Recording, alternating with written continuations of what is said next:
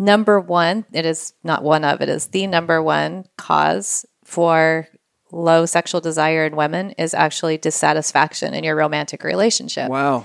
Well, if you have, you have a high desire partner and a low desire partner, if your high desire partner for sex in the couple is not having their sexual needs met, then the person that's the low desire partner for sex and is high desire partner for emotional connection, then the high desire partner for sex will become the low desire partner for emotional connection. And this polarization will start to happen like a teeter-totter.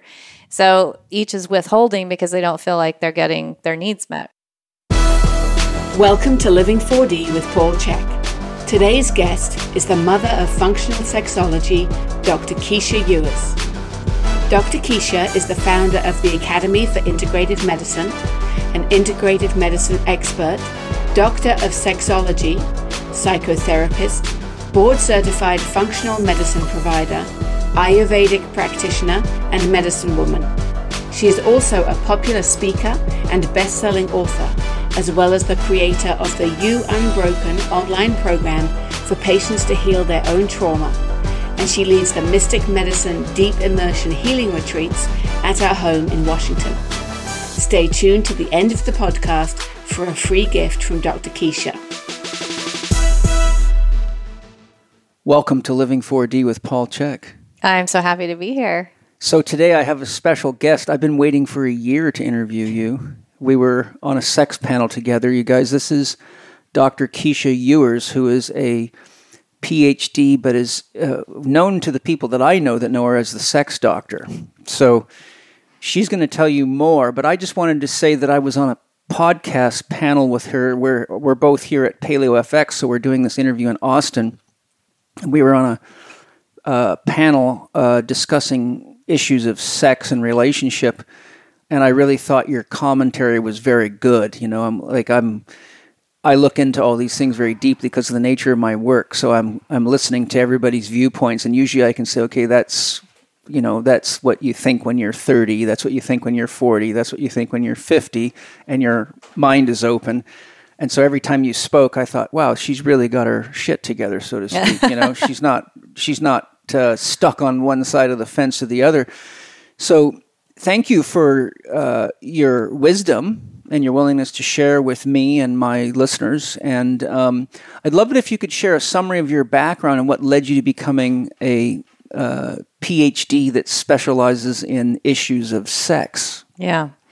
It's like all of us, we all have our own story about what brings us to, I always say, necessity is the mother of invention, right? Yes, it is. Yes. So I started out as a nurse, completely in Western medicine. Mm-hmm. And then one day, I always say, like my patients will say, all of a sudden, right? I got sick, which of course had been going on for years and years and years. And then finally, the boat tipped. So when I was 30, I was diagnosed with rheumatoid arthritis. And at that point, I had 4 children. Wow. And I was married. And with my RA came low libido. And I thought, well, that's interesting. Once your life force vitality starts to ebb, we start thinking about sex as an entity all by itself, right? Instead of this life force that vitalizes all of our cells, right? And so as I was looking for answers for I wanted to cure my RA, not just like what the doctor told me, come back when you're sicker. Right. And we'll give you more medications. We'll give you some more repression Exactly. medication. And I said at the time, is there anything else I can do? I'm very disciplined. I run marathons and I cook all my food from scratch. I'm very healthy. I'll do anything that I'm told, that is in line with that. And she said, oh, it's genetic because your grandfather, I had told her, had RA. So close the book, put it on the shelf, this is it. Yeah. Come back when you're worse. Yeah. So as I was going home, I was thinking about the drugs that I had prescriptions for and that I didn't want to take them. There must be a different way. And so I started going on the internet and asked those, in those days it was Ask Jeeves. Remember the days of the dial-up modem? Yes, I do. Yeah, I'm old enough to remember even when faxes started coming around. That's right. Yeah. So I got onto my dial-up modem and asked, went into PubMed where we keep our medical research. Right. Is there anything else? And I found an article on yoga and autoimmune disease. Neat. I had not been exposed to yoga. In fact, I told my running partners the next morning, this is how conservative I was. I lived in Utah. I was very conservative. And I said, I've never hung out with people that chant before. I'm a little anxious. It's just amazing what this journey has done. So I went to my first yoga class, started learning about yoga, meditation, Ayurvedic medicine, Jyotish, Vastu, all the Vedic sciences, really deeply immersed myself in all of those, and started thinking about disease as a different way that we do in Western science, where we think of it as its own. Again, it's this box that's over here, and we have symptoms to suppress, and that's all we deal with. Ayurvedic medicine kind of blew that open for me. And one of the things that I read in some of the literature was autoimmune disease is undigested anger. Very beautiful, yes. Yeah. In my system, I teach all my students this motto: we never coach the disease. We never treat the disease that has the person. We coach the person that has acquired a disease. Right. An imbalance, right? Yes. So I started learning that, this is just feedback from my body. Yes. Instead of something that has to be suppressed. And instead of trying to get out of my suffering as quickly as possible, sit with it. It's another thing we're not really comfortable with in our society, is really being with discomfort. We've been socially conditioned to think it means that you have a drug deficiency. Right. I started realizing that's not the case, and started getting all these downloads and in meditations. And it was really interesting because, one day I started thinking about this word autoimmune, and I thought, I'm doing this to myself. There's actually no one out there or no circumstance out there that I can blame. Right. Which, of course, we try hard to find, right? Of course. Yeah. And started saying, well, then if it's me, there must be something here about when I wanted to actually die for the first time. Because autoimmune means I'm killing myself, and I didn't want to actively die in this moment. There must be somewhere that I told my cells that I wanted to die. Yeah. So I started following this little golden breadcrumb trail backwards in my history, and I came upon this 10-year-old little girl version of myself that was sexually abused by the vice principal of my elementary school. Well, that's very interesting. We're going to get into some of that. Yeah, and that's when I said, well, that's very interesting. That must have some connection. Yes. And of course I wanted to die. I could feel that, like that despair and that hopelessness of that 10-year-old version of myself. And really, I can't understand what's going on in this world. I can't trust anybody around me. I really wanted out. Yeah. And so we now know from, several studies that it takes about 20 to 30 years for an autoimmune disease to completely generate to an actual disease process. And Ayurvedic medicine calls this 6 stages of disease development. Yes. And so I thought, okay, this wasn't all of a sudden. This has been going on for a long time. So what I started doing was really working with that life force vitality, doing trauma work, rewiring my brain, and really listening and I always say now autoimmune disease is a combative relationship with yourself. Yes. Getting into a collaborative relationship with all aspects of my being. And again, Ayurveda talks about 5 layers of us, our physical structure, then our energy body, our mental, our emotional, and spiritual. Yes. I started getting to know all those these aspects of myself that went beyond the physical. And so I then went back to school after I was able to reverse my RA within 6 months to do this for other people. And when I opened up my own practice, I started having these people come into me and ask me for hormone replacement because of low libido. Right. And I thought, well, that's interesting. That's another symptom to medication. So I started asking very simple questions like, okay, so how long have you had, a sexual desire that you're not happy with? Have you ever had one? Oftentimes tears. Yes. And I would say, estrogen and progesterone and testosterone are not going to fix that, No. Or do you like your partner? Yes. What a concept. Right? Tears again, so often. So I went back to school and got a PhD in sexology with this emphasis on really looking at what the study I did was called the HURT study, Healing Unresolved Trauma.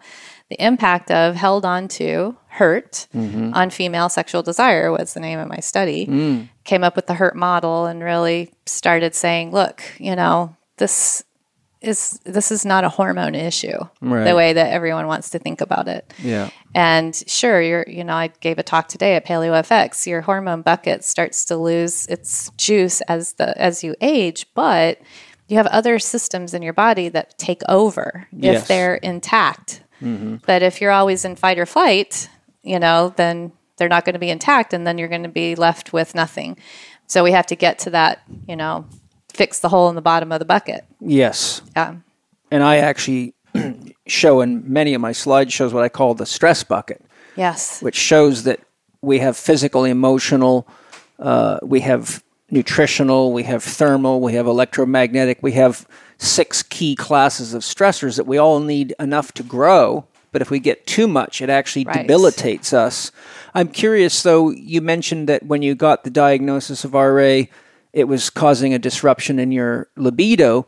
Did that start coming back as you implemented these Ayurvedic strategies? Yeah, so that's the thing. When we're in pain, you can call these sort of vulnerability factors, right? The more vulnerability factors you have, the less that you have of your own life force vitality to give to intimacy and yourself for self-care and relate. So people in chronic pain have a difficult time doing what we ask them to do until they get underneath, why is it here, and sit with that. What is it here to teach me? Right. Yeah. So as I started doing that, then my life force started to come back, and there went, I call it your libido level, as a way of really checking in with Ayurveda. And it's Sanskrit. Ojas is the word. I call it O-juice, right? So if you have enough ojas or life force vitality, then you've got a libido level. Whether or not you want to have sex with that energy or not, it's for you to live your life mission. So what is it that you're passionate about? Yeah, well, the second chakra, a lot of people think it is all about sex, but I have to constantly remind them, no, that sex energy is the basis of life force energy. Exactly. And your adrenal glands are usually mirroring back your overall management strategy to you. And it's physical, emotional, mental, and spiritual. Spiritual here meaning connecting to a greater whole. But as you know, as we become more stressed and more unhealthy, as a survival reflex, we're pushed back into ourselves, and ultimately we become codependent on others to support us because we can't take care of ourselves. Right. Or we think we can't. Right. Yeah. And because sexual engagement with another is a we activity, the body says, wait a minute, you have to take care of yourself first. And so when I see especially males going out and jacking their testosterone up and doing all sorts of things to improve their sex, i.e. sex copulation energy, but they don't realize that their body's shutting that down because they need to look carefully at how they're managing their overall flow of energy. They end up, doing things like testosterone or Viagra, but they don't realize that they're actually pushing themselves deeper and getting closer and closer to a crisis that is of a significant proportion that those supplements or biohacks won't fix. Right. And the opposite is true too, along that same line, where you see in spiritual communities where people have renounced sexual activity in favor of enlightenment, right? Yeah. So they're actually separating sex and the sacred in that paradigm, which is very dualistic. Yes. And fine, like if that's where they are in their development, but a lot of times you see people that have made that choice also kind of like these hollow husks where they don't have any ojas. Yeah, they don't realize that in order to have that goal that they want of enlightenment and unification with the divine that they think is outside of them, they actually have to have that life force vitality there, right, in order to manage it. So it's really fascinating for me to be like in spiritual communities or communities that are doing all kinds of biohacks like this one, or, in these different places where they don't understand that energy and life force is actually necessary for any of this to occur, and you can't get it from the outside. Yes. So... yeah, I mean, you can get, food, of course, is what I call external chi. Right. We breathe air from the outside. Prana, yeah. Sunlight, water, meaning, whether it's drinking it or being in it, like the effective use of hydrotherapy, water therapy, bath therapy, those can all be external sources of chi, but it's really our own internal chi management. Because if you're in a space where you think that you are depleted, right, and sick, and therefore you have to have that in order to make it okay, the place that you're eating from actually doesn't allow you to assimilate the nutrients. Right. Is stress. Yeah. If your stress levels are high, it's mirrored through all your systems, Exactly. including your digestive So I always system. say, like, all of it has to happen between your ears first. Yes. Yeah. And then you lay, it's like planting a wonderful garden. You know, you've got to have the soil nice and healthy, and then you can put your seeds in, right? And then you can get your harvest. So it's a kind of a fascinating thing where people run around from doctor to doctor or taking supplement after supplement, and they start getting really angry because it's not working.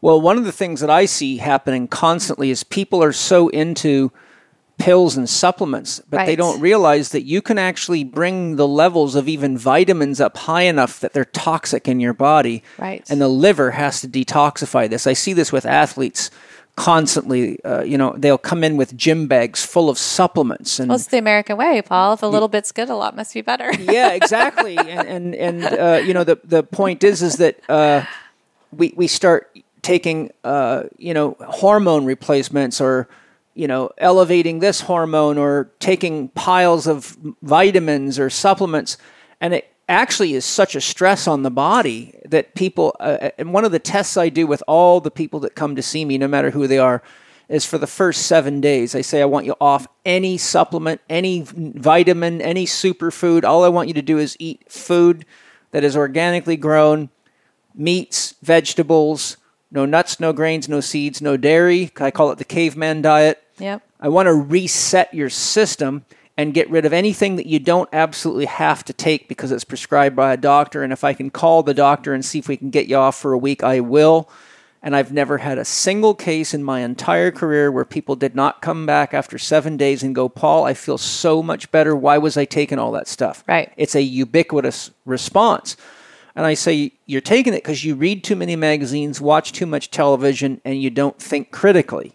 But your body is doing it for you. Well, and you don't understand that you are unique. And that's the other thing, I mean, I wrote Solving the Autoimmune Puzzle because I said, we're all our own unique puzzle. Yeah. We have our own past trauma, and everyone has trauma, and we can talk about that. We have our own level of toxic exposure and our body's ability and willingness to get rid of those toxins. We have our own digestive health, and then we also have our genetics, right? Yeah. And so in that space, there are no two people that are going to be the same. No. And I think that that's an important thing because people will read blogs by famous functional medicine providers and Yes. say, oh, well, I took this little quiz and I have yeast, so therefore, right? And they don't realize that all of those supplements that are used to kill yeast are very difficult for the liver to process. Yeah. And so they can make themselves very sick, or they go after heavy metals, right? Mm-hmm. And oh my gosh, I've seen some terrible things happen as a result of that. So a couple of things. One, I wanted to say, what I tell people is we're as different on the inside as we are on the outside. right. So I say, walk into any room. Do you see anyone that looks exactly like you? Not unless you have an identical twin, and they're still different than you. Right. And when you look, there's a great book by Roger Williams called Biochemical Individuality. And he shows how the medical system established its ranges for all biophysical markers, such as blood pressure, heart rate, hormone levels, the chemistry of the body. And he shows studies on healthy people. And he shows, for example, that people with total cholesterol as high as 1,000 can be completely normal and healthy depending on what culture they come from and what they're eating and what's natural to them, such as people, Inuits or Eskimos, Right. versus a Hawaiian or someone who's like an inland Aboriginal. But he makes it very clear that the medical and drug companies establish such narrow windows that almost anyone that gets a test is going to need to be given some kind of saleable drug Right. or supplement. I want to say that I actually do prescribe supplements, but I always say it like, this is just to get you out of this imbalance Yes. with the objective that you're going to be able to do this on your own once your Yeah. body's balanced, right? Exactly. Hi, this is Paul Chek, and I am super excited to share an amazing line of super nutritional products that I found called Organifi, Organiifi. If you go to Organifi.com and check out their product line, they have a wide variety of excellent products. And unlike any food-based product company that's ever showed interest in sponsoring the CHEK Institute or any of my courses or products or videos or any of the projects I've done that stated they were organic, when I asked them for their organic certification, I never got them. I have been through this before. When I contacted Organifi and asked to see their documentation that they were legitimately using organic source materials, very quickly I got an email with 14 organic certifications showing that their source materials are certified organic. Then I put the products to the test with my family and on my own body, and I must say I was very impressed. They have a wide variety. They have green juice, red juice. They have a product called Gold that aids with sleep, muscle aches and pains, and joint stiffness. It helps bolster your immunity. It's awesome. One of my favorites is called Pure, and it's got lion's mane. It's Baobab infused. It's great for gut health, brain performance. Lion's mane is excellent for stimulating neurogenesis. I love to give it to my son Mana. Another one that's fantastic is Immunity, which is an organic superfood product, and it supports your immune system. It tastes fantastic. I like to put these right in some water and mix them in and drink them, or put them into tea. They have a variety of great stuff like green juices, red juice. They have Organifi Gold. It aids with restless sleep, muscle aches and pains, stiff joints, bolsters your immunity. You'll wake up feeling rejuvenated if you have that in the evening. They have awesome protein powders. Angie's about to give birth to our second child, and she's been really enjoying their protein powder. Their products are safe for pregnant mothers. I'm a very picky guy, and I'm hard to impress when it comes to food products, but these guys really got me. I love the products. If you are ready to try some amazing products that can really make your life more efficient, if you don't have time to do a lot of cooking, you're a busy executive, or you're a mother and you've got lots going on and you need something to give your kids now and then that's legitimately nutritious, good for them, and organic, which means clean and high in nutrients, you can't go wrong with Organifi. Go to Organifi, Organifi.com, and when you're checking out, put in CHEK 20, lowercase c, lowercase h, lowercase e, lowercase k, 20, and you will get a 20% off at checkout. And you will be amazed, just like I was. Can't wait to hear your feedback. Check them out, Organifi.com. When you're checking out, use the code CHEK20 for a 20% discount, and prepare to be nourished, enlivened, and amazed. I'd love to hear your feedback. I also do the same, but I also say to people, look, what I want you to do is pay close attention to what happens to your body, your emotions, your mind, and your sense of yourself when you take the supplement. And to the degree that it works, then I'm going to tell you which plants and foods that nutrition comes from, and I want you to begin paying attention to what happens when you eat those. And I teach them how to use muscle testing in a process called Soul Connection.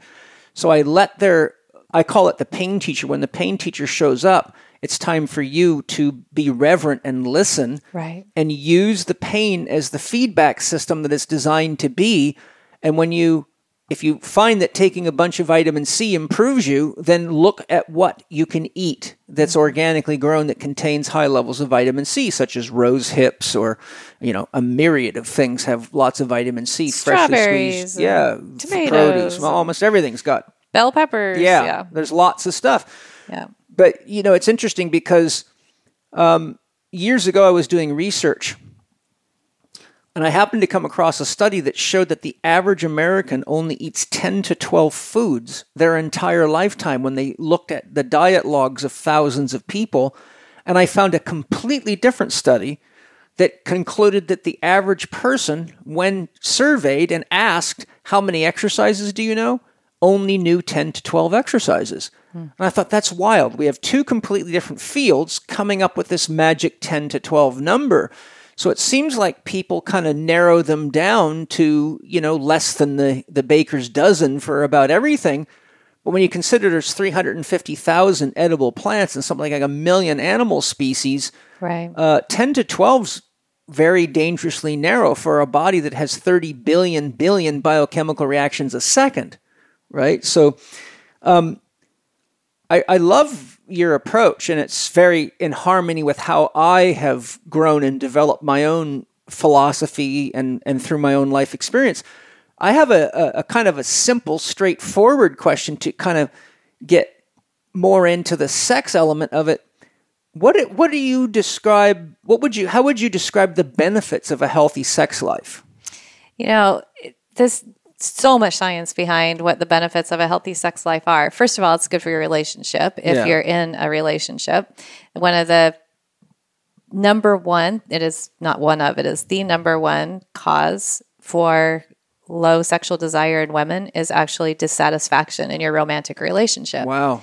Well, if you have, you have a high desire partner and a low desire partner, if your high desire partner for sex in the couple is not having their sexual needs met, then the person that's the low desire partner for sex and is high desire partner for emotional connection, then the high desire partner for sex will become the low desire partner for emotional connection, and this polarization will start to happen, like a teeter-totter. So each is withholding because they don't feel like they're getting their needs met, right?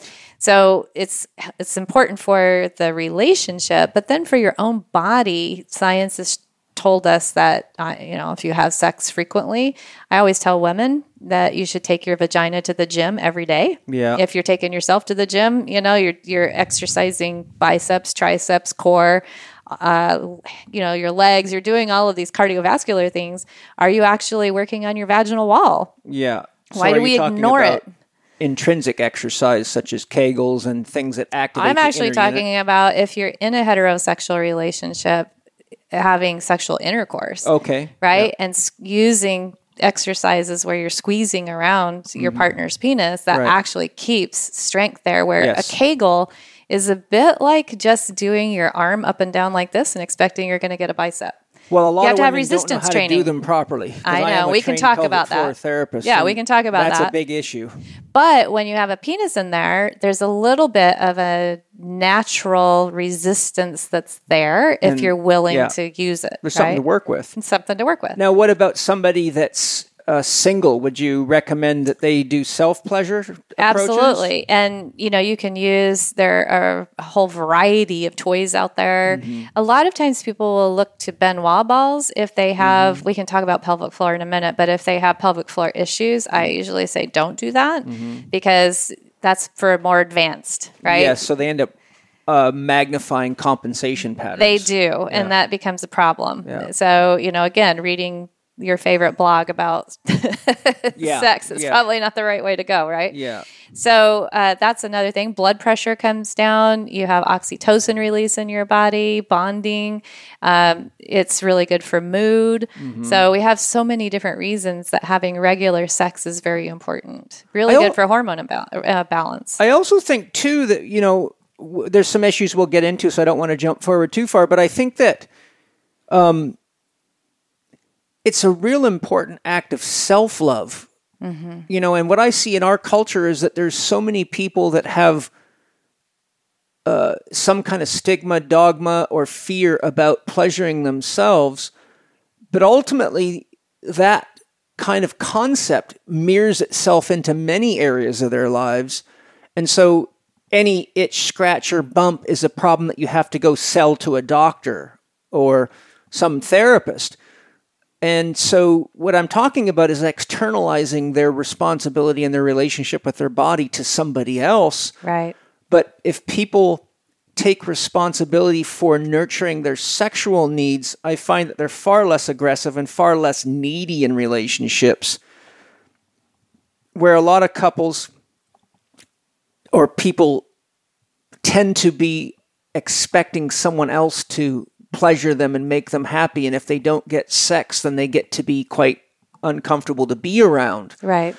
But if a person can see that the pleasure of sexual self-engagement is actually, kind of like loving your dog and petting it and scratching it and making it feel better, the way the dog responds, well, I often refer to the ego and the body as the dog and say you got to take care of your dog, right? People usually take better care of their cats and dogs than they do themselves. And I say to those people, just pretend that your body is a dog and think of the way you love your dog.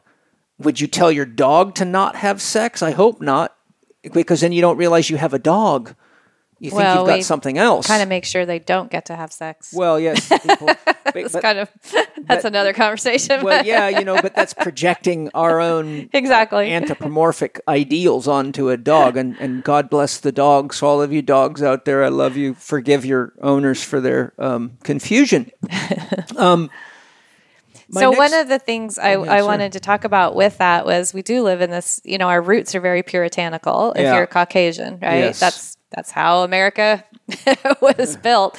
And so if you can think about how that has been handed down generation after generation, it really hasn't changed very much. We went through a sexual revolution, so to speak, with the birth control pill, which has damaged female bodies left and right since then, but helped come out of the closet in terms of being able to have control over whether or not you want to be pregnant or not, which started a great conversation, so important. Yeah.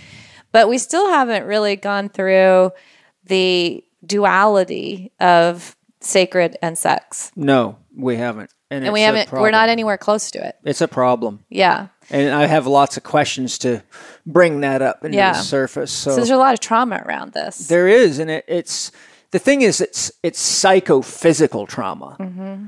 There's a huge amount of trauma. Psycho-spiritual, physical. Well, for me, everything's spiritual, but I appreciate that addition. Yes, it is. It's trauma at every level, really.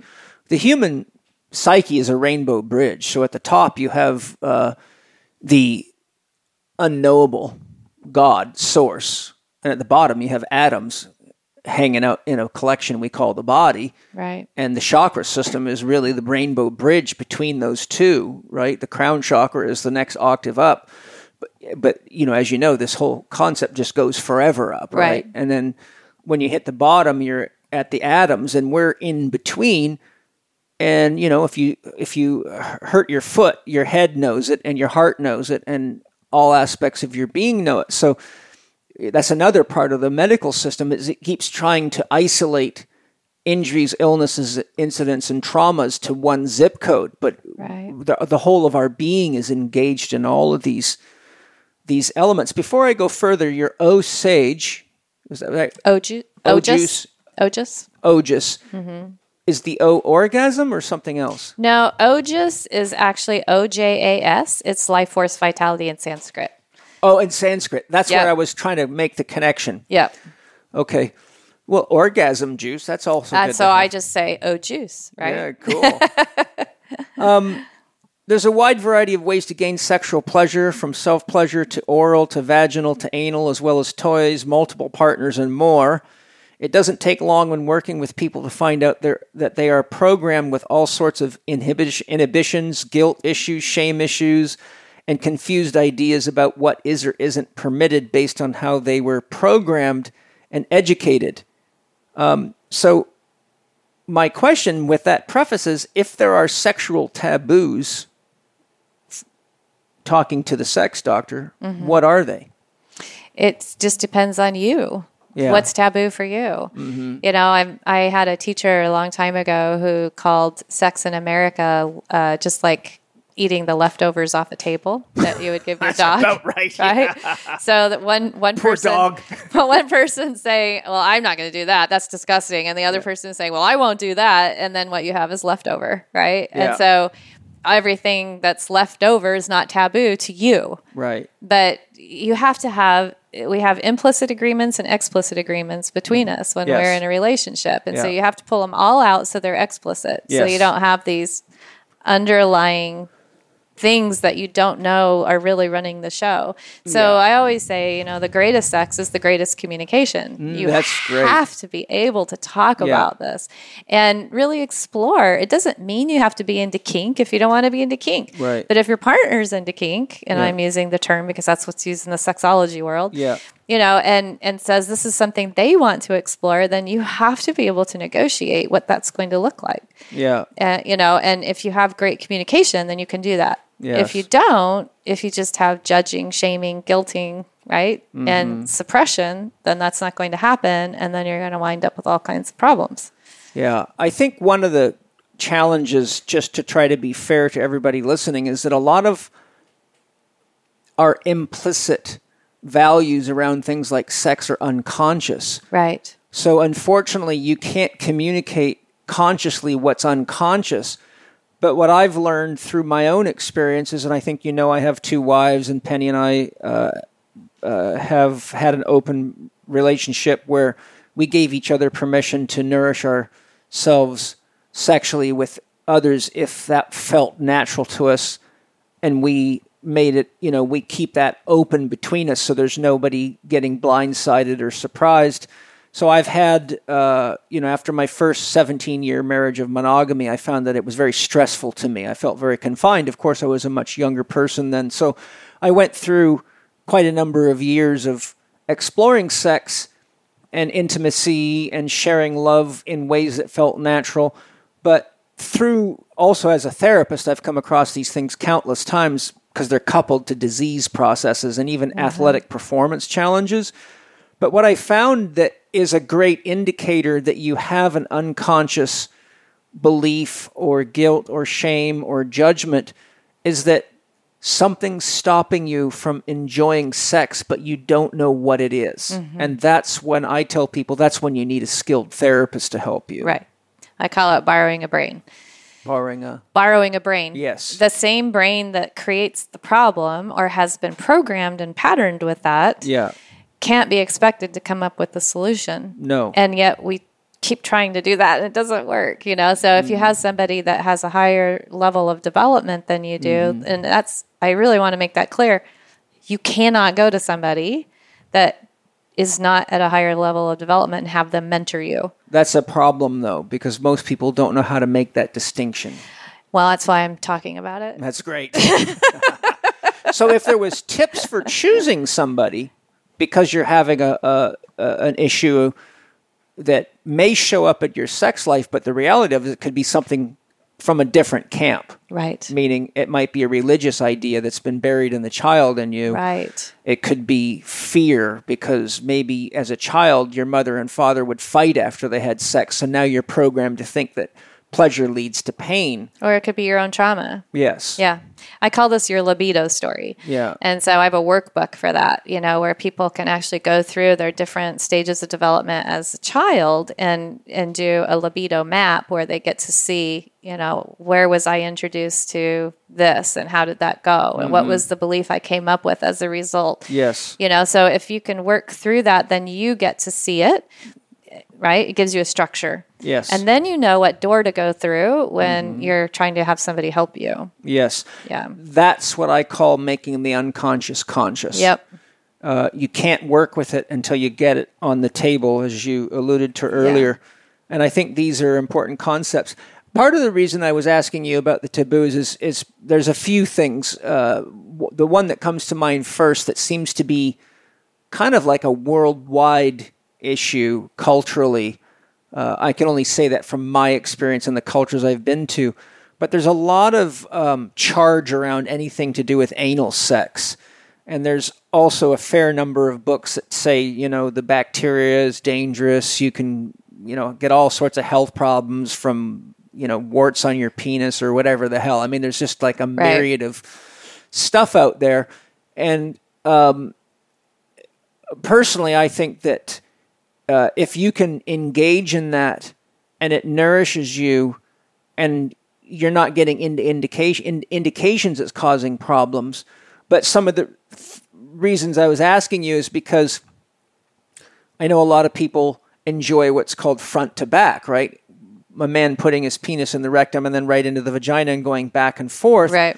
And then there's always the concern of the bacteria getting into the vagina and then causing problems there. Which is actually a concern. Yes, but you can alleviate that. Well, that's why I wanted to bring this up, because I have seen cases in my own life where that happened to women. And I said, look, that is a tricky one, because unless you have a very good system of vaginal cleansing and you do it quickly after sex, you can end up with a bacterial infection. And I have seen a number of women get that. So you can keep warm water, with an antibacterial soap and then another bowl of warm water and a warm washcloth, nearby, so that you can actually cleanse just before, and it doesn't have to interrupt anything. You mean the cleansing vaginally? No, I'm talking about cleansing a penis before it goes into the vagina after it's been in the rectum. Okay, yeah. So see, the front to back is usually back and forth, back and forth, back and forth. But you can actually, it doesn't need to interrupt it. I've had this experience a lot myself. And so, you can actually make it part of the sensual experience. Okay. Right? I'm speaking more of a not stop, clean, go, switch. I'm speaking of... I understand. Yeah. I'm saying that that is one way that you can actually... Okay, so you're saying be conscious of the hygiene factor. Right, because it can cause some pretty serious kidney infections, yeah. Oh, kidney infections. Yeah, I've seen it cause vaginal bacterial infections. It can go all the way up. Sure. Yeah. That's good to know. Yeah. So thinking of those kinds of things, are there any other things like that?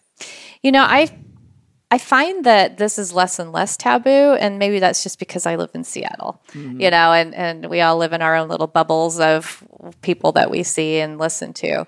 But I think that people are having less taboo around anal sex than ever before.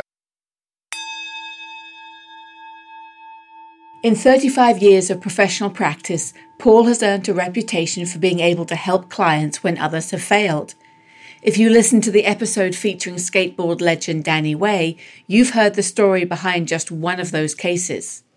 That reputation and all of the learning it took to get Paul there was hard won. Paul flew all over the world to learn from experts, spent countless dollars on rare or out-of-print books, listened to hundreds of hours of lectures, tested out everything he learned, and devoted many, many hours of putting all the techniques together into one singular system of holistic health. It would take decades to reproduce his system if you started from scratch.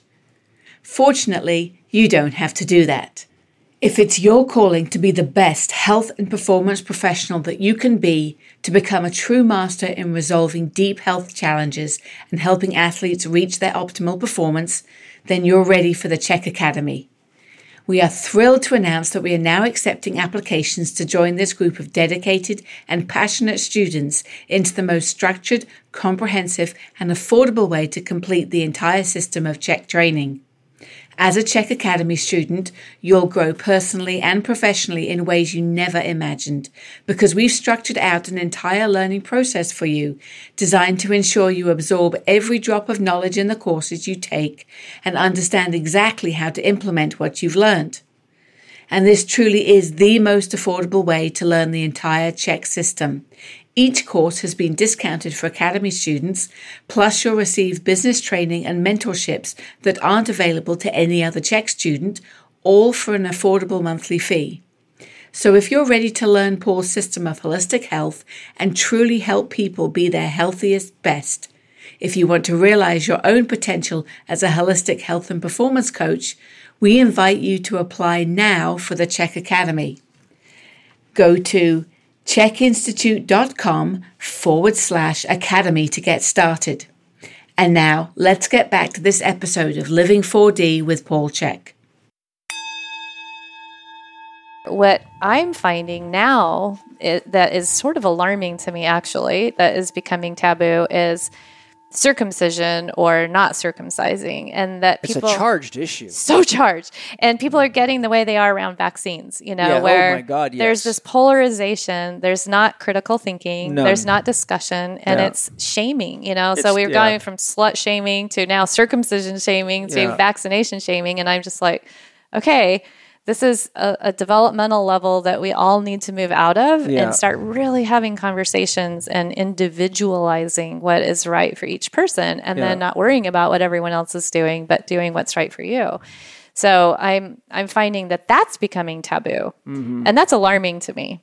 Yeah, it's this gets down again to religious programming and beliefs and cultural, and there's like this idea of cleanliness or not. And it came up on the panel I was on, and I could start, everyone was, really anti-circumcision in the room. And I finally took the microphone and I said, look, I don't want this to start. If somebody has chosen, there are adult males that go in and get circumcised because that's the choice that they make. Yeah. That needs to not be a shaming kind of activity for them any more than shaming somebody for the opposite, right? So I just want to keep us out of shaming anything that has to do with our bodies and sexually. Yeah. And I find that I drop into it myself when I start thinking about female circumcision, and little girls where it's against their will. Yeah. And it is a cultural thing, but I find that I get very angry about that. So I understand, right, where this comes from, this feeling, but I want us to all be conscious of it. Yeah, I think it's important too. And I've been involved in some of these intense debates. In fact,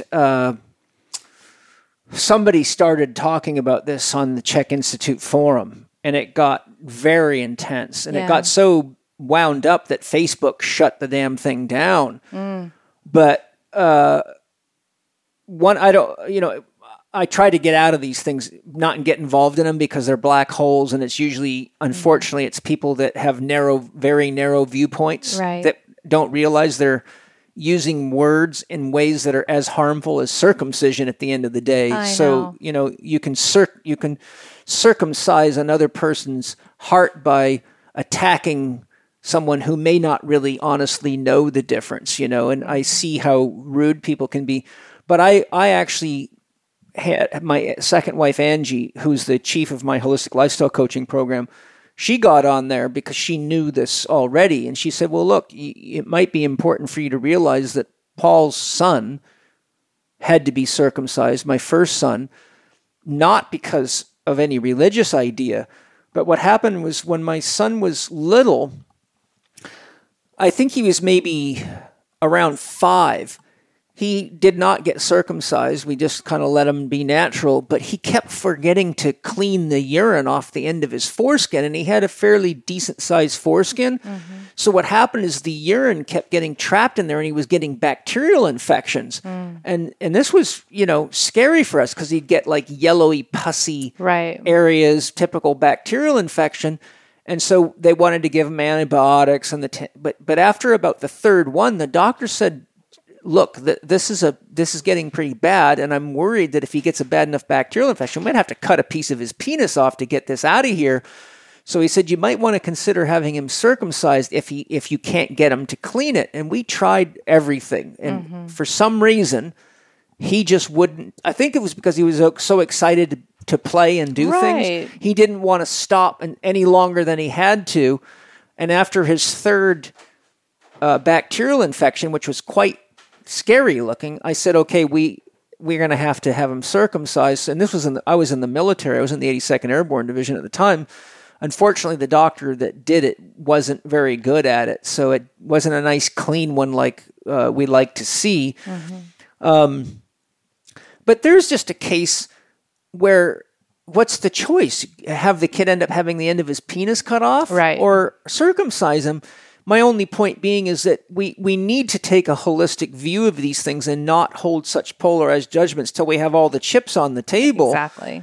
And we have genetics that we can look at now to see if a kid can actually handle an immunization. Right. Exactly. It's beautiful. We have the technology to be able to know. I've had to do that because we got a vaccine exemption for Mana, and we're working to get one for Zoe. And it turns out that we did have several markers that correlate to what's in vaccines and say you are very likely to get cancer if you get this vaccine or that vaccine. Yeah. And that's just a beautiful thing, that we can do that.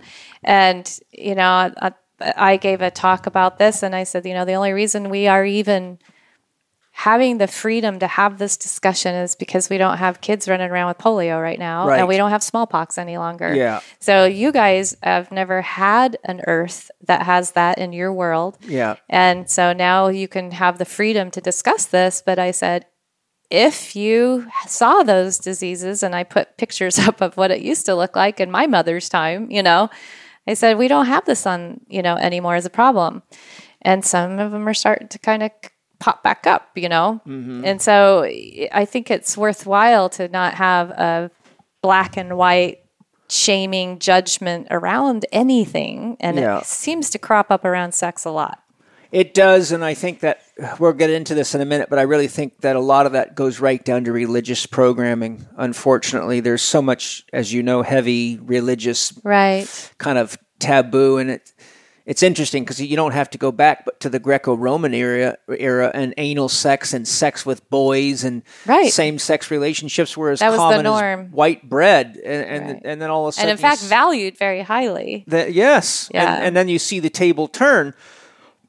But whenever I look at something personally, no matter what it is, I always say, what do other cultures do? Mm-hmm. So I can see a broad spectrum of beliefs. And what does history tell us about this? And what does it look like if you look in your crystal ball? In other words, what does this practice bring you in 3 months or 3 years or 10 years, right? And this is basically what I call holistic thinking. But thinking is actually quite challenging. David Bohm, one of my favorite quantum physicists, says real thinking is hard work. That's why most people just rearrange their prejudices. And so we end up in this situation. Now, I'm going to bring something up that for some might be a little uncomfortable to listen to, but I do have the sex doctor with me. I've had students of mine email me video clips that came from places like YouTube and other places asking me my opinion. And some of these clips were pretty shocking, aside from sex with animals, which has been going on for a long time. And I've had patients that have admitted that was part of the things that they gotten into, and I had to help them heal the emotional trauma of doing that, oftentimes on heavy drugs and kind of getting just too out of themselves. But I've had a few cases. The first one was, it was a bunch of young people partying, and they had this glass table, and somebody would lay under the glass table, and the other person would squat over their face and shit on the table. And that was erotic. But the one that was worse was they were shitting in each other's mouth and pissing all over each other. And the golden shower is not that novel or new. Right. But the student, this actually has happened 2 or 3 times, the students were all asking me, what do you think's behind this? And why would someone have the urge to have someone shit in their mouth? And so I'll share what I said to them, and I'd love to hear your viewpoint on this. I said, well, first of all, it's a very unnatural thing to do. Second of all, I've not met any healthy people that consider that a sexual act, to eat someone else's feces like that. That's just my observation. But third of all, if you look at the fact that we've now been eating food from poisoned soil since 1945, and it's gotten worse every year, and the level of nutrition in the food is very deficient. And then if you go to Pottinger's cat studies, are you familiar with Pottinger's cat? So he showed that by the end of the study of eating pasteurized milk and cooked food, that the animals lost their sexual preference and started displaying homosexual or lesbian tendencies, and their motor skills deteriorated, and basically they were dying, and they ended up literally almost dying out. Took them 4 generations of feeding them the right food that was healthy to get them back to where they started. So my point is when you look at how deficient people are for nutrients, which are really based on the health of the soil, I personally felt it might be a confused psychological attempt to actually get soil, to actually get better, healthier bacteria, or to modify the gut biome that was being projected psychologically as a need that was interpreted sexually. Instead of getting healthy food and recolonizing the gut, that somebody may have had the experience of finding that they felt better after this, not realizing that they just had healthy poop. And interestingly, now we have fecal transplants. Right. So with it's not that usually preface, done orally, though, but yeah. No, it's not. But the point is, you see the science is there to say there's something valuable there. Right. It's just not supposed to come through the mouth. I'm curious, what's your take on that? Well, there are a few different dimensions to this, and your theory, is a theory and could very well be part of it, because pregnant women can go through something called pica, where they're wanting dirt and clay and all kinds of strange things that, you would ordinarily not think of eating, right? So that could very well be a nutrient deficiency in the body that it's craving and screaming for. I find that a lot of this stuff does happen under the influence of drugs also. Yes. And you're right. It's not usually emotionally and mentally healthy people that are engaging in those practices. And fetishes actually come from a place where there's been something on that libido map, where there's an arrested development and trauma, right? Yeah. So, there's a theory in some of the literature that boys that love to have fur next to them or silk or something like that. It's from looking up at mom's vagina and seeing her pubic hair, and equating those two together. And, so who knows? But that a lot of times it is from some shame place that has been broken at that point in their development. So it's, if I could give you my interpretation of what you're saying, it sounds to me, if you think of the psyche as a mirror, an inner mirror, we know if we stand in front of a warped mirror, we get distorted images. Right. So if a person's got traumatic, distorted inner experience, worth issues, what they're deserving of, any number of traumas, exactly, that their perception of what is normal or even their own sense of instinct and desire can also be equally distorted. Absolutely. And therefore you see these very unusual, I guess it would be really a fetish. It's not a normal. No, it's a fetish. I mean, I've been with a lot of sexually explicit female partners that certainly were every man's dream, and I've never had anyone ask me to do that. To poop in their mouths. And I've never had the desire to do that or I'm like, look, I grew up on a farm working in cow shit and pig shit and every kind of shit you can imagine. And the smell of healthy animals doesn't bother me, but you would not find me reaching down and scooping it up and eating it. Right. There's just an innate rejection to that from the inside. There is, my spiritual path is non-dual tantric Shaivism. And in early days, Tantra, which is often thought of as sexual in our culture, it is not. No, it's only one of about 112 precepts of Tantra. It's not even a precept. It's like what was discovered is the energy regulation that can happen with the spiritual practices actually can translate into the bedroom. And then we took that in the West and decided that was what it was all about. But if you think about Tantra, it was an expression of rejection of the caste system that was happening at the time that it started to emerge. So women and different, the untouchables were the only ones allowed to deal with dead bodies and clean up poop, right? Clean the toilets and equivalent of. So what tantric initiates would do is they would be taken by their teachers into the graveyards and have the ashes of the dead spread on them, and to some of the texts actually say that they were asked to eat shit at that time. And it was because the idea is that nothing is not God. Right. That all of it is an expression of, including the that most still remains vile. true. It is. And so, you can it depends on how you're looking at it. And I guess what your motivation is when you start thinking about this. But usually if it's going to come up as a YouTube video, it's going to be somebody heavily influenced by drug at that time. And it's a fetish. So, interesting. I felt that, that's not a conversation that most people would have with other people because there's not many places you can go to have that conversation. But having been exposed to you on the last panel and just sensing, you got a strong mother archetype around you. Like you can hold the space for almost anything.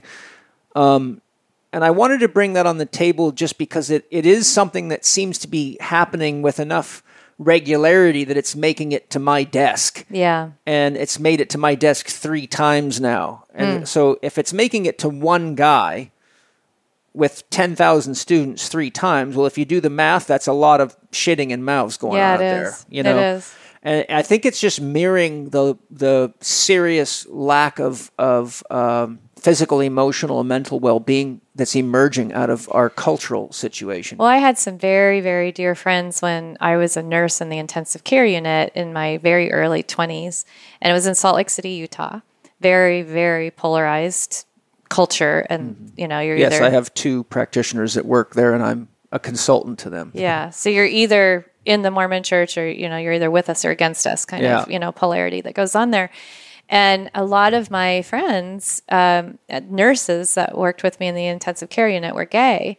And they would have the most self-destructive, because this is the time when AIDS was running rampant, right, through the West Coast. And they were dropping like flies of HIV and AIDS at that time.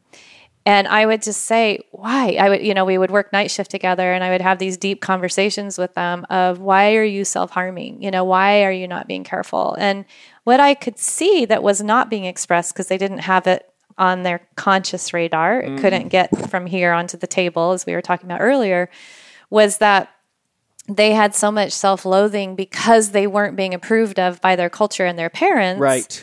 That it was like, well, if you don't love me, I can't love me either. It's abandonment. It is. And I'm going to engage in these self-destructive behaviors because nobody cares, and therefore I don't care. And so that goes along, some of these sexual practices that can be very self-destructive often emerge from that space very unconsciously. So then they enter into the victim archetype. Right. And so those 2 archetypes, abandonment and victim, they're pretty rich and alive in a lot of people's lives. And it's where the old term came from, cutting off your nose to spite your face, right? And it was like this flagrant anti-Mormon, we're going to be in the streets with it, which then, of course, makes the polarization even worse, because people that are observing it are judging it and saying, Yeah. And we also know from the Catholic Church, it's been a great model to show us what you repress does come out with a vengeance. It will, in all kinds of sideways ways. Yeah. And we know that historically from, the Prohibition era to, it's everything. just like Whatever everything. You take away. As soon as you start squishing, it's going to come out in these weird popping waves. Yes, you pressurize things and they do shoot out. Yeah. My next question is, the father, mother, and child are the first archetypes activated within our psyche from the basis of our psychic or psychophysical development.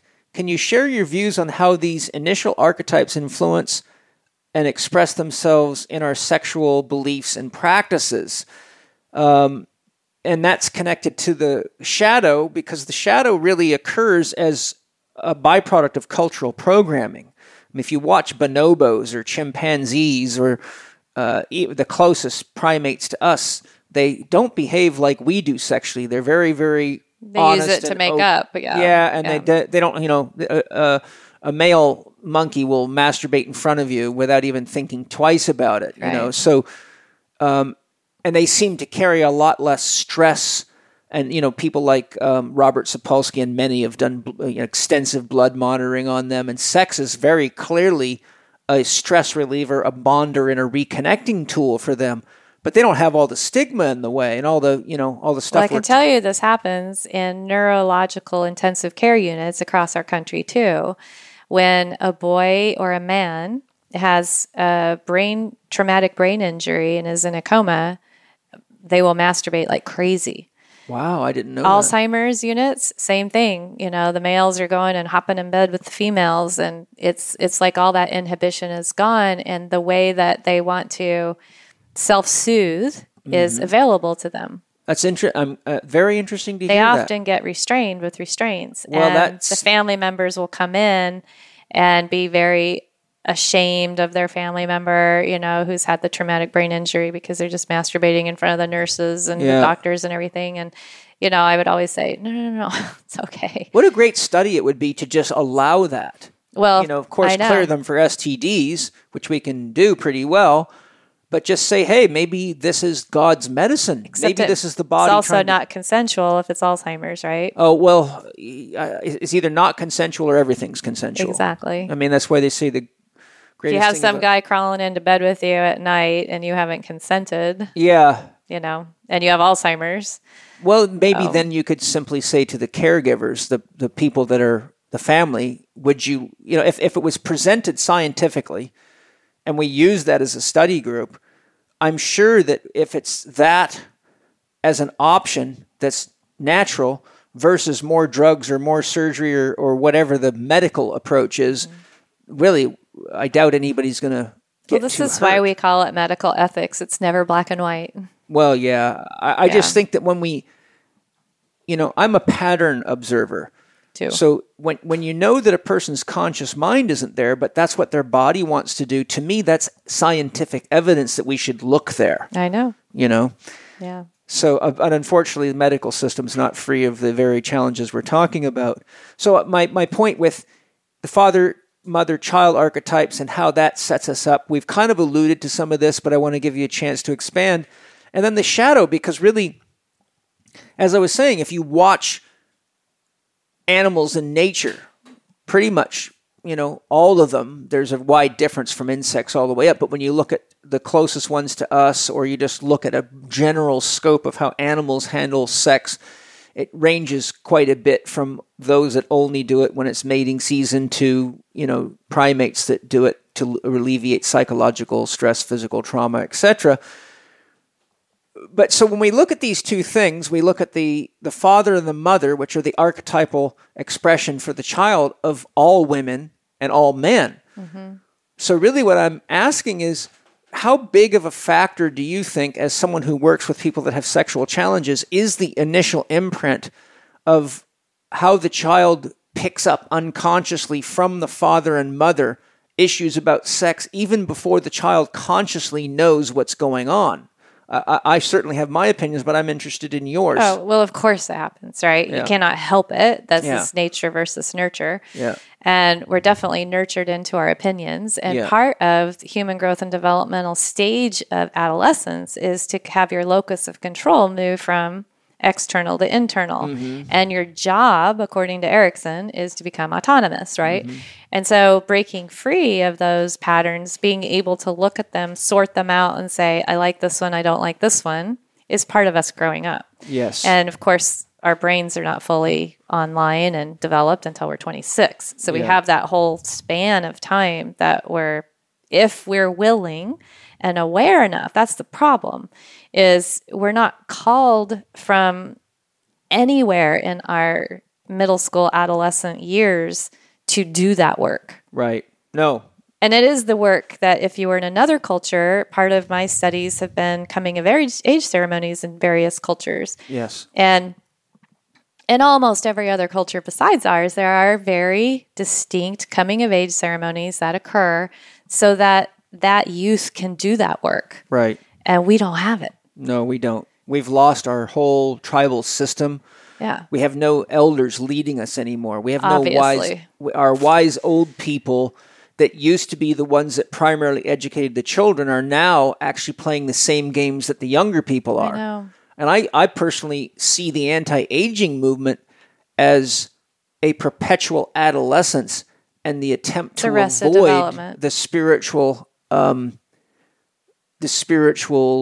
element of maturation into a wise woman or a wise man. I actually had someone that was on the sex panel with me a couple days ago want to do a selfie with me, and she said, oh, I have this app and it'll take our wrinkles away. And I said, do not take my wrinkles away. Yeah. I said, I am 54. Yeah. I like to state my age constantly and say how excited I am to age, because I am moving into wise woman elder space and I want that to be very deliberate. Mm-hmm. And we have to then turn back to the generation before us and give them the wisdom that they need to move forward too. Yeah. I think you and I both have communities where we're actively doing that. Yes. Nature abhors a vacuum. And so the vacuum the absence of wise man elders and wise woman elders is showing up in our political arena. Yes, it is. All you have to do is look at that, and people are so judgmental about our president and to call him all these terrible names and everything. And all I say is that which you see in him that you do not like is within you. Yeah. And it is because our culture has not spent time maturing and creating space for elders to be in place that we have that. We've actually, in our culture, we've got the opposite. Yeah. Old people are treated like they're a problem. I know. Like, get them off the streets, get them out of the way. They're driving too slow. They're stupid. The only thing that makes me anxious about getting old, and it is the one and only thing, is that whenever I am asked on the telephone to put in a code or to follow a prompt, and it goes so fast, I think, oh my gosh, in 30 years, am I going to be able to follow that fast? Well, that's a real concern. I'll tell you, I had a firsthand experience of exactly that, but a different way. One time I had to fire the person that was doing my video editing because they weren't doing a good job. And I started shopping for new video editors, and I found these two. Actually, somebody told me about this pair of guys that were like 17 and 18 years of age. They were like high school guys that took up film production and turned out to be actually really good. And I contacted them. They sent me some videos they made, and they were really good. So I went to meet them, and they said, bring us some of the stuff that you've got out there, and we'll look at it. And I'm sitting there with them, and we're just watching the video on the screen.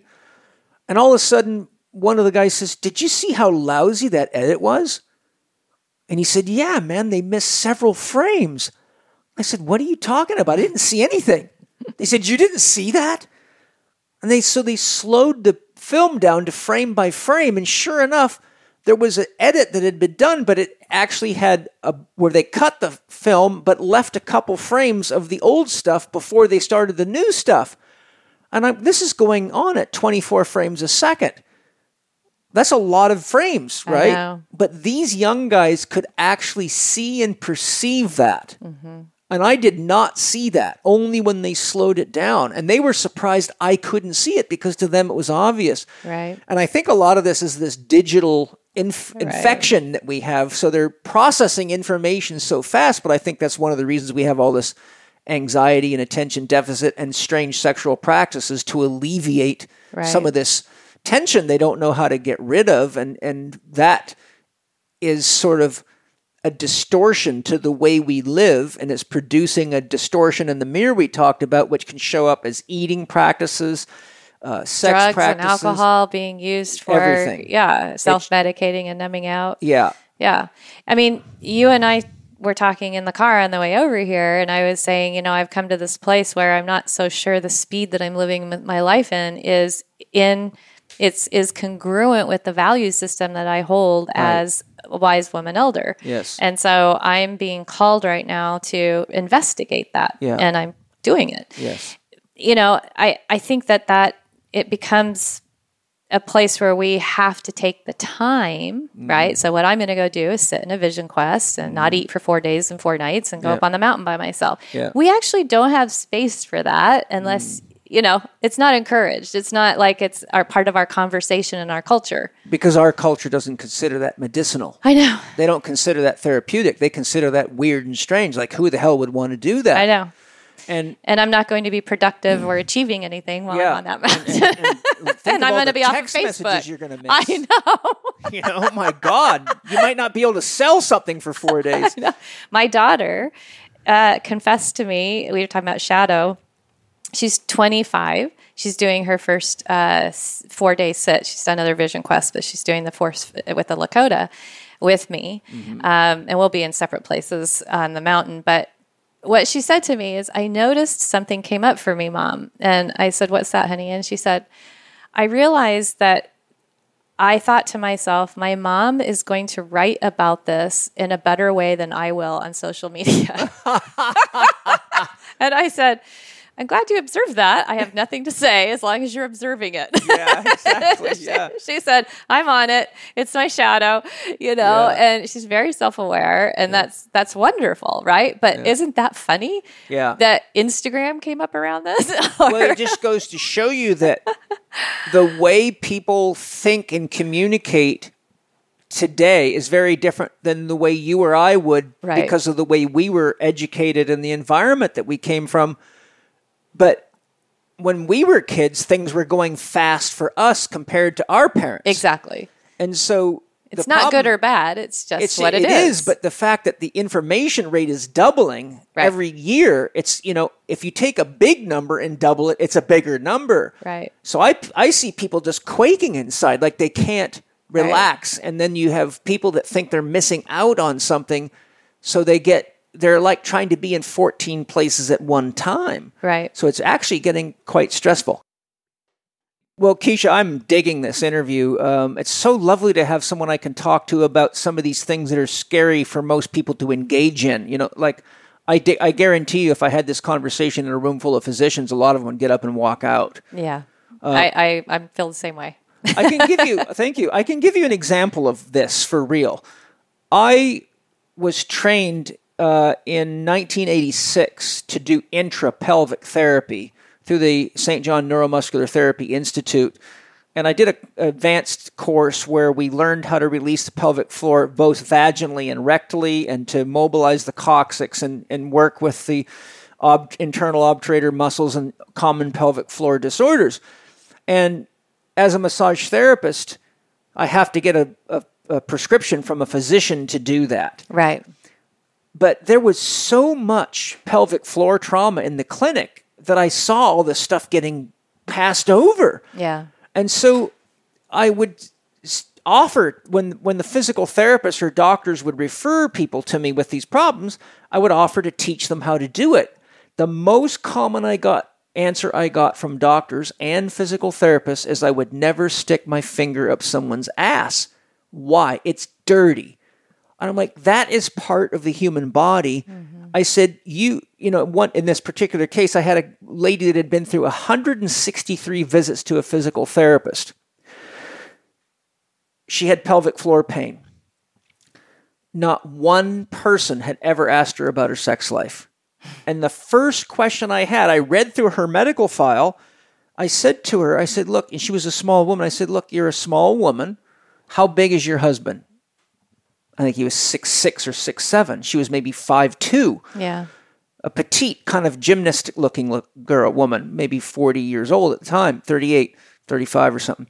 I said, do you practice anal sex? And she looked at me and she said, well, to be honest with you, yes, my husband loves it. I said, is he fairly well endowed? She said, very. I said, do you get pain with anal sex? She said, yes. I said, is it anything like this pain? She said, well, I get sharp pain, but it causes this pain. I said, why have you not ever shared that with any of the therapists? She said, well, they never asked. And to be honest with you, I felt very insecure because my intuition is that they would judge me for it. Well, not only that, they wouldn't know what to do with it. Well, the therapists in my clinic did because I was there. So the paradox is they don't even want to learn it because they've got all these biases that really, in my camp, that means you're not mature enough to be a therapist. And two, they think it's dirty. Well, it took me 6 treatments. It was completely and utterly gone. So she saw me for 6 treatments and wiped out a problem she'd been seeing therapists for almost 3 years, every week, sometimes 3 times a week, getting useless therapies that weren't doing a damn thing. My closing question, though, is that I did an audio years ago called Sex is Grease and Sex is Glue, and I basically gave the description that when sex is healthy, it's like greasing the chain on your bicycle or lubricating a machine. It makes the relationship work better. Mm-hmm. But when sex is used in ways that aren't healthy due to the dynamics of the relationship, it becomes like glue. And many people stay in relationships because the sex is very intense or they have orgasms together, but then they fight like cats and dogs for the next 23 hours a day. So is there any wisdom you could share with that concept of sex is grease and sex is glue? It's a very good observation. Like I said, the number one cause for female sexual desire dip is interrelationship issues. Mm-hmm. And so if you it's going to come back down to the very first thing we started with, which is communication. Yes. Right? Yeah. It really isn't about sex being so much the glue or the grease. It's about your whole dynamic. Yeah. And if only one part of it works and then 9/10 of the rest of it doesn't, there are a couple of things. It doesn't mean get out. Yeah. It could mean, or is it time for you to self-confront and start working if you're in harmony sexually with your partner and you're able to be vulnerable and, have true intimacy, then is there some other part here that you're walling off and unable to self-confront and do some work around? Yeah. One of the things that a lot of people don't understand is that relationship conflict is actually to be welcomed. Yes, you can't have a healthy relationship without conflict. It's right. And so people that say we never argue or we don't ever have conflict, I just go, I say that means you're very good at repressing. Exactly. So when you get into an emotional gridlock like this, that is either time to grow up into your next level of development or you leave. Yeah. And often people leave nowadays instead of, or if they stay, it's staying for the children or, they come up with these teaching the children how to have an unhealthy agreements, relationship. Exactly. That's about, what that becomes. Exactly. And my parents are examples of this. I hope they don't ever hear this, but that they don't challenge each other to be better people. Right. They have implicit agreements with each other and they allow this thing to happen from this one as long as that one supports this thing, so that they just keep each other in this one level of development and stuck. It's really like cutting a part of yourself off and putting it in a grave and saying, well, let me see if I can get by without my arm now. Right. But the arm as a metaphor for my ability to get my needs met in the relationship in one way or the other. Right. So, yeah. So when we get into conflict, we often go into a different state, like maybe it's 2 7-year-olds now flinging sand at each other. And when that's happening, nothing good can happen, right? Mm-hmm. And so at least one person in the relationship has to stay in their adult self and be willing to do that self-work. Yes. Not point the finger at the other one and say, this is what's wrong with you. And if you would just do this, our relationship would be better. Mm-hmm. And that, unfortunately, is what usually happens. Yeah, I tell people there's basically 4 things you can do when a relationship's challenged. 1, work on yourself. Yep. 2, work on the relationship. 3, know that if you don't do anything, yesterday equals tomorrow. You froze the relationship. 5, get out of the relationship. 4, get out of the relationship. There is a 5, but it usually doesn't work very well. Let's do 1 and 2 together. And the reason I tell people it doesn't work that well is because it takes a lot of energy to do self-work and relationship work. And most people need to do the self-work first because you don't really know who you are. Yes. Therefore, you don't truly know what you want until you do the self-work first. So typically, relationship healing is an inside job. It is. And if a person's not willing to invest the time and the energy to get clear about what they need in a relationship, then how do you know what you want except for when you're getting triggered? Right. And then it's an unconscious reaction, not a conscious, it's not food for the feeding the mill of spiritual or personal growth. You can say, okay, this really bothers me when he does that, but what does that mean about me? And that's what no one asks. And, wherever you go, there you are. And so if you ditch that relationship before you learn what you were meant to learn from that person who you attracted to you, you're just going to get another version. Yeah. And you're going to repeat the same cycle. Yeah. And so I always encourage people, don't think too far in the future. You don't have to say I'm going to stay or I'm going to go, but just stay put, do your work if it's a safe relationship. Obviously, if you're in an abusive relationship, this is all off the table. But, do what probably your soul asked you to do in the first place. Yes. Do your work. Mm-hmm. And then if the other person's not willing to do theirs, you will grow past them. Mm-hmm. And then the relationship will have expired. Yeah. But, as long as you're being triggered by somebody, that means you have a lot of work to do and they have something to teach you. And the thing is, if you do your own work and the other one doesn't grow, I find you usually develop the inner strength and clarity to know that your soul contract has come to an end and you can let go of it without remorse. You can say, we had a great journey together. I wish you the best of luck in finding Thank you for being my teacher. The right person for you. I've got to do the same. Right. I love you enough to let you go. Right. Hey, it's been a fantastic interview. I think we're going to have to do this again because I have 2 pages of very fun, interesting, riveting questions I wanted to get through. You've got to catch an airplane. Where can people find out more or get coaching from you or buy your books or whatever you'd like to share? drkeisha.com. drkeesha.com. Okay. And, I have a Academy for Integrative Medicine Health Coach Certification Program, or you can work with me one-on-one or get the books. So there are many different ways. And you have 2 books? Mm-hmm. What was the titles again? Solving the Autoimmune Puzzle is Right. the first one. And then it has a companion cookbook that is sort of a cookbook that goes with it. That's really about how to individualize your food plan. Cool. So, yeah. And I'm working on one about what we just talked about today. Fantastic. I'll tell you what, Yes. if you send me your books, I'll send you a couple of mine. All right. Perfect. Because I'd I'll love show to you see. yours if you show me mine. Oh, I mean, okay. the other way around. Good-looking girl like that, I'm going to come out the winner, I think. Okay, thank you very much. Thanks for all of you for joining in. I hope you got the key message today. The key message is do your inner work. Don't blame your challenges on your partner. And if you're going to have anal sex, then practice what Dr. Keisha shared with you so it's hygienic and doesn't lead to problems that you both don't want to have to solve. Love you all. Keisha, you're an amazing woman, and keep being the perfect you. I look forward to our next meeting. Thank you so much. Bye-bye. Thank you for listening to Living 4D with Paul Chek and today's guest, Dr. Keisha Ewers. You can find Dr. Keisha on Facebook at Dr. Keisha Ewers, or visit her website, drkeisha.com, to listen to her Mystic Medicine radio show and find out more information on her programs. Dr. Keisha has a free gift for Living 4D with Paul Chek listeners, her 21-day Quick Start program.